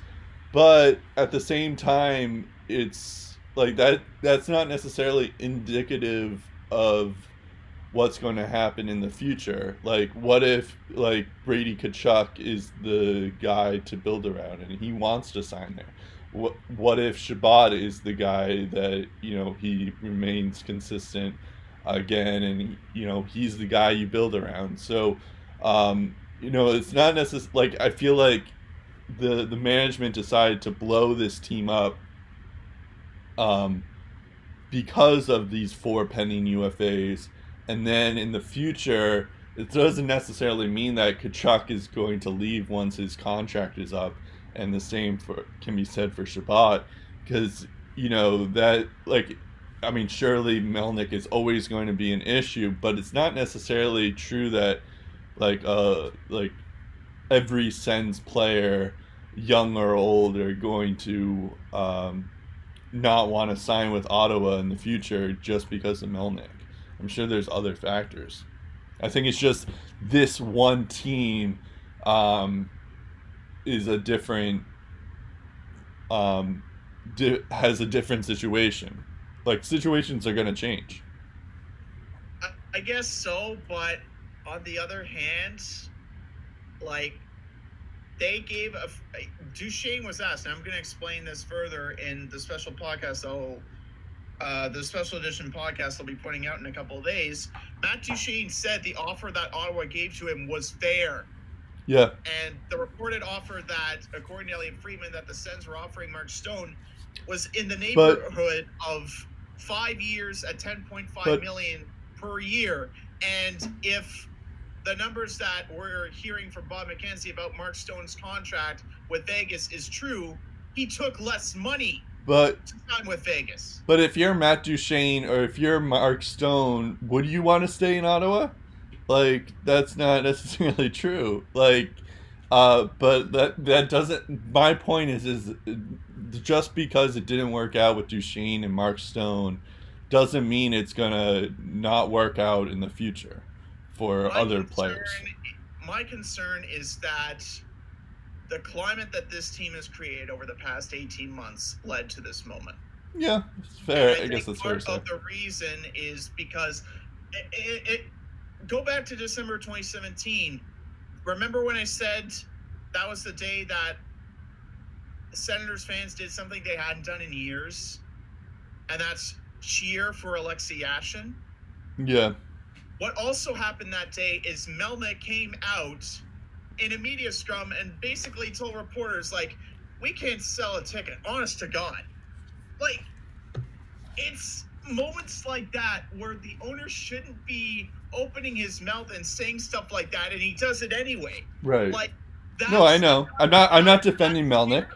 I'm not defending Melnyk. I'm just saying that, like, from, like, I just don't, like, take it from the Bruins. They have Jeremy Jacobs was notoriously known as a guy who wouldn't sign players, like, was very cheap with players when it came to contract stuff. Never properly built around Ray Bourque, even though Ray Bourque was on the team for 20 years.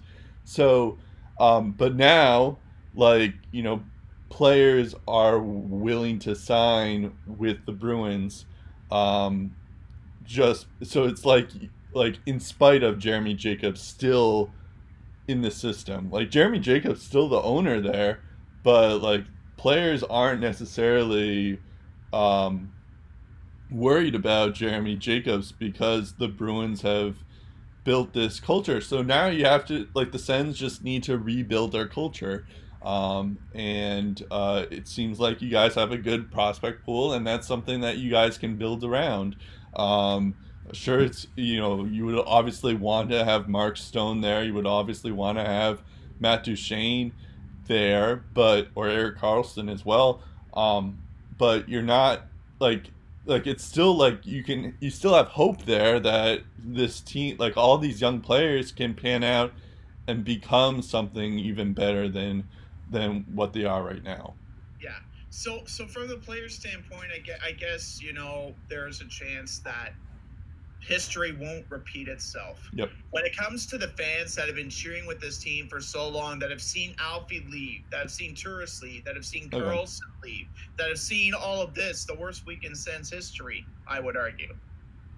Do you think they're going to forget? No, they will not forget. And my worry is when this team is good in 5 years, they won't be coming back. And Mel's going to be saying, oh, wait, where are the fans? Like, we're good now. Like, that's not true. Why aren't the fans coming back?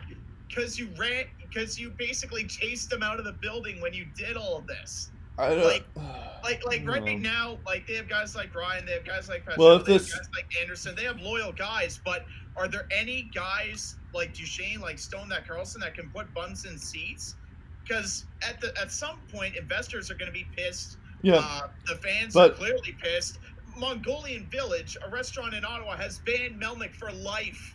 But if they're sick and tired of them. But if the Sens were good, like fans will come. Like you're like that's not gonna happen. Like fans, like usually when teams struggle in attendance stuff, it's usually because the teams are bad, and that's so it's so when the Sens are good, eventually almost every Sens fan, even you, will be like, all right, I want to go to these Sens games. And even though you're still wary of Melnyk, even though if Dorian's still there, you're still wary of Dorian. But, it's still, like, when teams are good, fans will come. I mean, obviously history, like Alfredson and all these other players that you mentioned, that's obviously going to stink, but again, it doesn't necessarily dictate what's going to happen in the future. Yeah, I guess it's. I understand it's frustrating at the moment.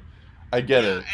You're right. The attendance has been on a slow decline, but it's just like, this past year where they had 4 guys they could have kept, and all of them decided to walk for various reasons, decided to go elsewhere.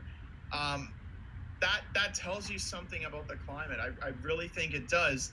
And then we get to the arena proposal. By the way, the downtown arena proposal, it's dead in the water now. Yeah. Because the NCC officially, well, they didn't officially. I think they officially ruled on it. But anyways, if you remember, Eugene Melnyk and his business partner John Ruddy of Trinity Developments, he claimed that there was a conflict of interest between John Ruddy, Trinity Developments, and the project at LeBreton.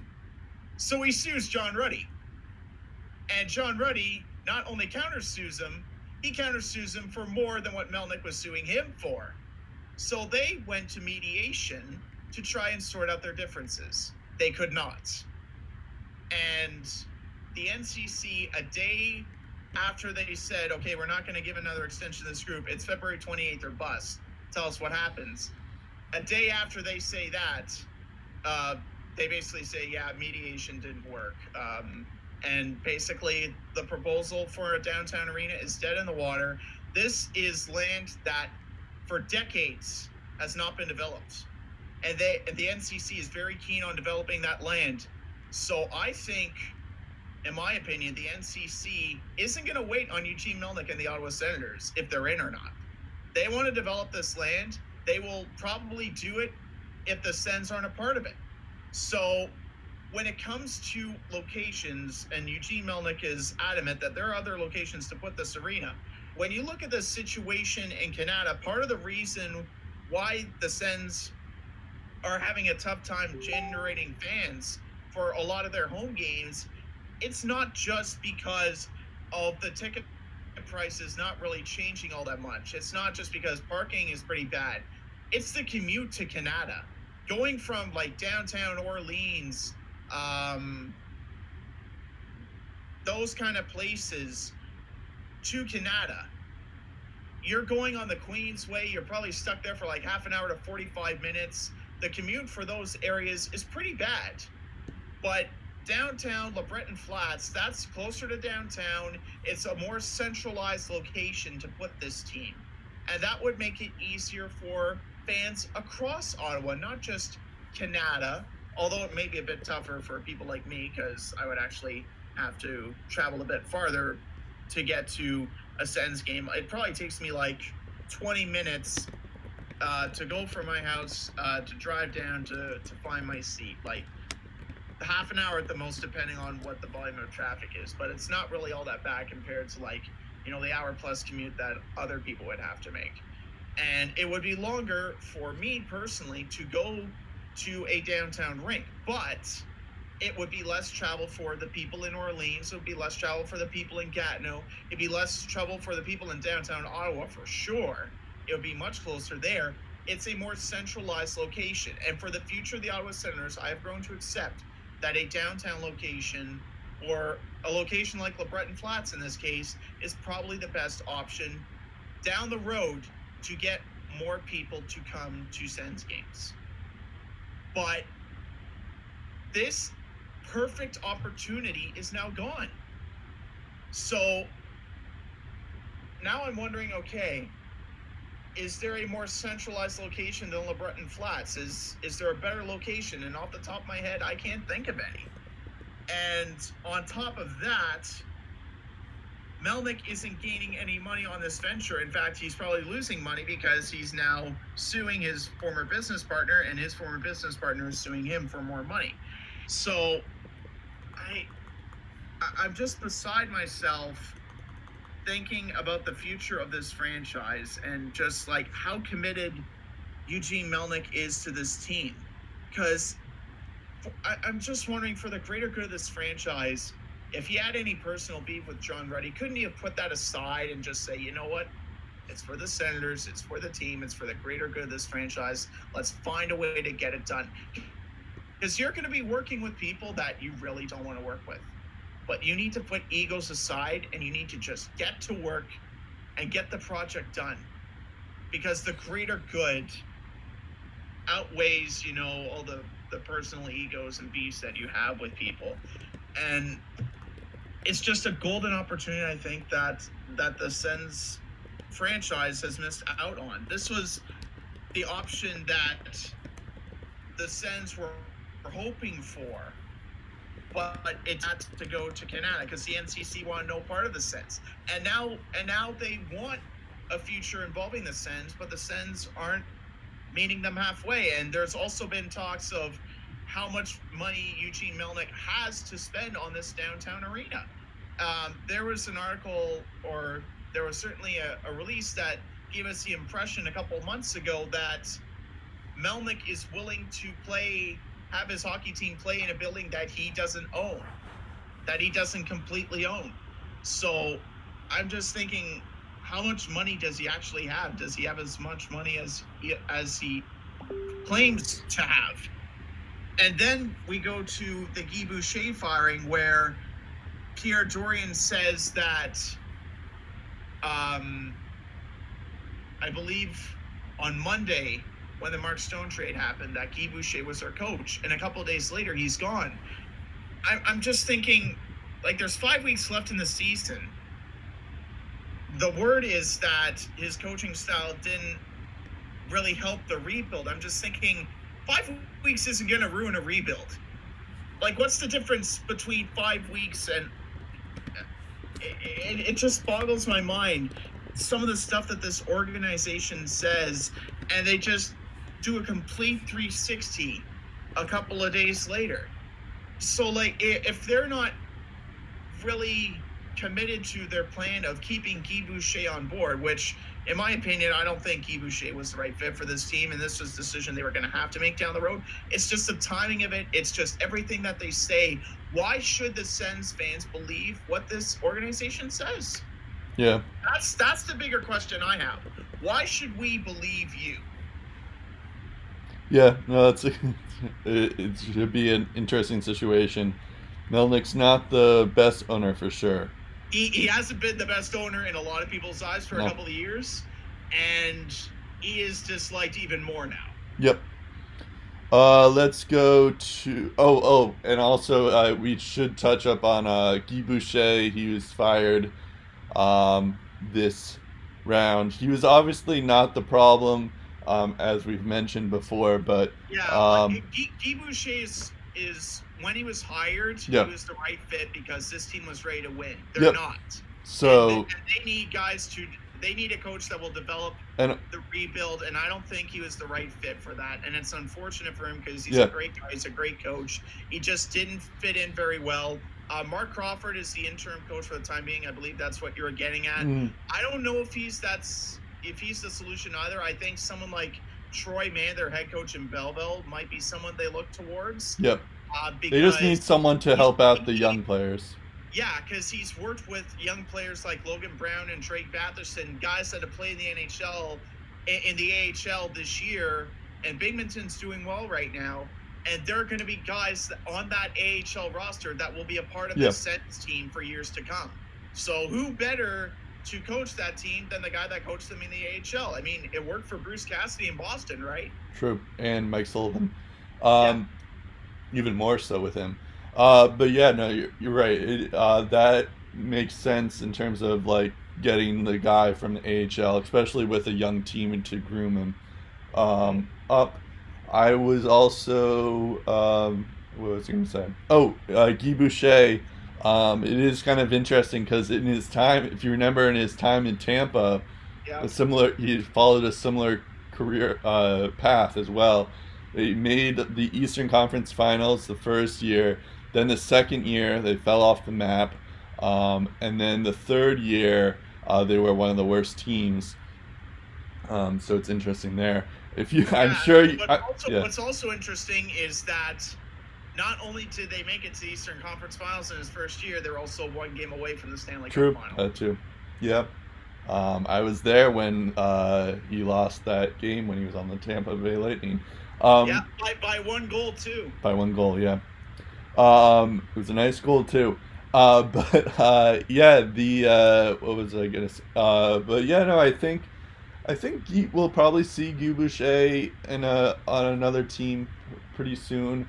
I feel like he has. I've heard this being said before, but like he has this like system that's very different than every other one's, and it's very hard for players to buy into it year to year. Like for the first year they buy into it, and then the second year it sort of stops. So I think there may be some issue with that, but at the same time, it's like, you know, the team changed a lot since he was when he first got there. So we'll see. The Bruins, I guess I'll make this quick because you went on for a long time, which is fine, by the way, but I should make this short here. So, as best as I can. The Bruins played the San Jose Sharks. They beat them 4-1. Logan Couture started things off by scoring, and then Krejci scored. And then in the second period, we got Charlie McAvoy, who's picked things up as of late. Jake DeBrusk with a beautiful, it was a beautiful goal. He was like on the ground. The net was open. He kind of fooled Martin Jones there. And then Brad Marchand gets a shorthanded goal. This game was also notable because in the third period, Zdeno Chara and Evander Kane were kind of got into a bit of a tussle there. Chara did kind of start things off. It was kind of like throughout the entire game, Evander Kane was like being kind of like he got penalized for roughing in the second period, and then in the third period he battled Chara and Kane. They were kind of like arguing the entire game, it seemed like, and Chara like hit Kane on the ground, and then Evander Kane starts going crazy, and then he knocks Chara down to the ground, which is a hard thing to do, as you guys know. And then Chara gets back up and starts punching Evander Kane, and Evander Kane wanted nothing out of that. He didn't even throw a punch. So it was kind of interesting too, because like usually when that happens, the player just turtles down. but instead, like, or just like stays on the ice because they don't want to fight. But instead, Chara gets back up and literally gets to punching him and wins in the fight. So there was that. Evander Kane got a game misconduct too because he instigated the fight, but it was an interesting thing. Yeah, so he lost twice. He got the instigator and got his ass kicked. It just shows that you don't mess with Chara, even if you do mess with Chara. Even if he's 41, yeah, he's still 6'9". Even when you get him to the ground, you don't mess with him. Yeah. Jake, then we have... And he had that smirk on his face, too. He's just like, oh, I'm here to enjoy this. Yeah, no. I do love... having said all that, I do love Evander Kane just purely for punching out Matt Cook a long time ago, but he basically... he's a hero in my eyes. Anyways, the Bruins played the Lightning on Thursday. This was the battle of two teams that had 15-game point streaks. I thought oh well, okay, we'll probably lose to Tampa. I was getting ready for that, but I was pretty excited at the same time. And for some reason, the Bruins actually played much better than I expected them to do. Do you think they could have played any better than they did? Well, I mean, they could have shut them out, yeah, but it's... I will say, though... The shot clock was so lopsided, though. No, yeah, for sure. I was going to get to that. Yeah, so let's go with the scoring first. Things start off with, in the second period, Jake DeBrusk scores on the power play. Noel Acciari, who had he just had dental surgery. He had some teeth, so he's wearing a cage, a mask cage, and he scored there, which was kind of funny. And then Noel Acciari also got an assist on Bergeron's goal, and then Brad Marchand scores as well. And then late on in the third period, Anthony Cirelli makes it 4-1, but the game was kind of over at that point. The Lightning didn't look like the Lightning that I thought they were going to be, but the shot desperation was 41-21 Bruins. But having said that, Louis Domingue was phenomenal. He was amazing there. There was parts of the games where I thought Domingue was the Lightning were going to win purely because Domingue was phenomenal. But that didn't end up happening. In the third period, it was just a barrage of goals that kept on happening. And then Tuukka Rask also played well. I think there was also a point where Tampa played the game the day before, so but at the same time that's not really an excuse because if you're tired, you're tired, but whatever. So I don't if this is going to be a playoff round, it probably won't be something like this, mostly because Domingue won't be the goalie at the time, but also because the Lightning wouldn't be, there's not going to be a back-to-back type situation like this. So it was a good win. It was a good moment change.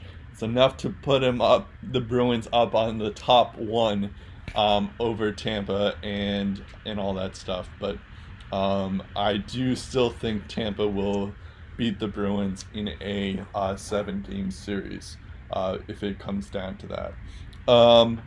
And then lastly, we have the Bruins playing the Devils. This was Marchand's 666th game, career game, and he's playing the Devils. He also had 666 career penalty minutes, and Brad Marchand got the only goal in the game as well. He also had a chance to get a penalty shot He was like tripped, but he didn't score on there. So I was like, oh, of course, this is going to be Brad Marchand's game if he scores there, but it's not going to happen. It didn't happen, but he at least got the only goal in the game. Tuukka Rask also had 20 saves again, but this time it was a shutout, and all that stuff. And then I mentioned this before, the Bruins are on a 15-game point streak without Pasternak, which is even more impressive. They have not lost in the month of February in regulation, so that's impressive too. I at this moment I'm just trying not to jinx them. I feel like I'm saying too nice stuff about them yet, but I do like what I'm seeing.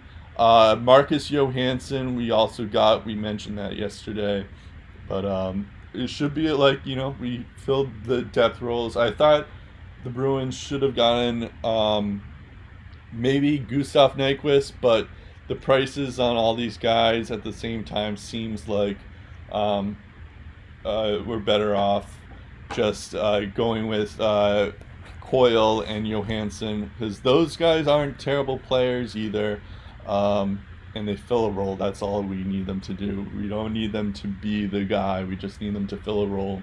So there's that. The Bruins play Carolina on Tuesday, Florida on Thursday, and Ottawa on Saturday.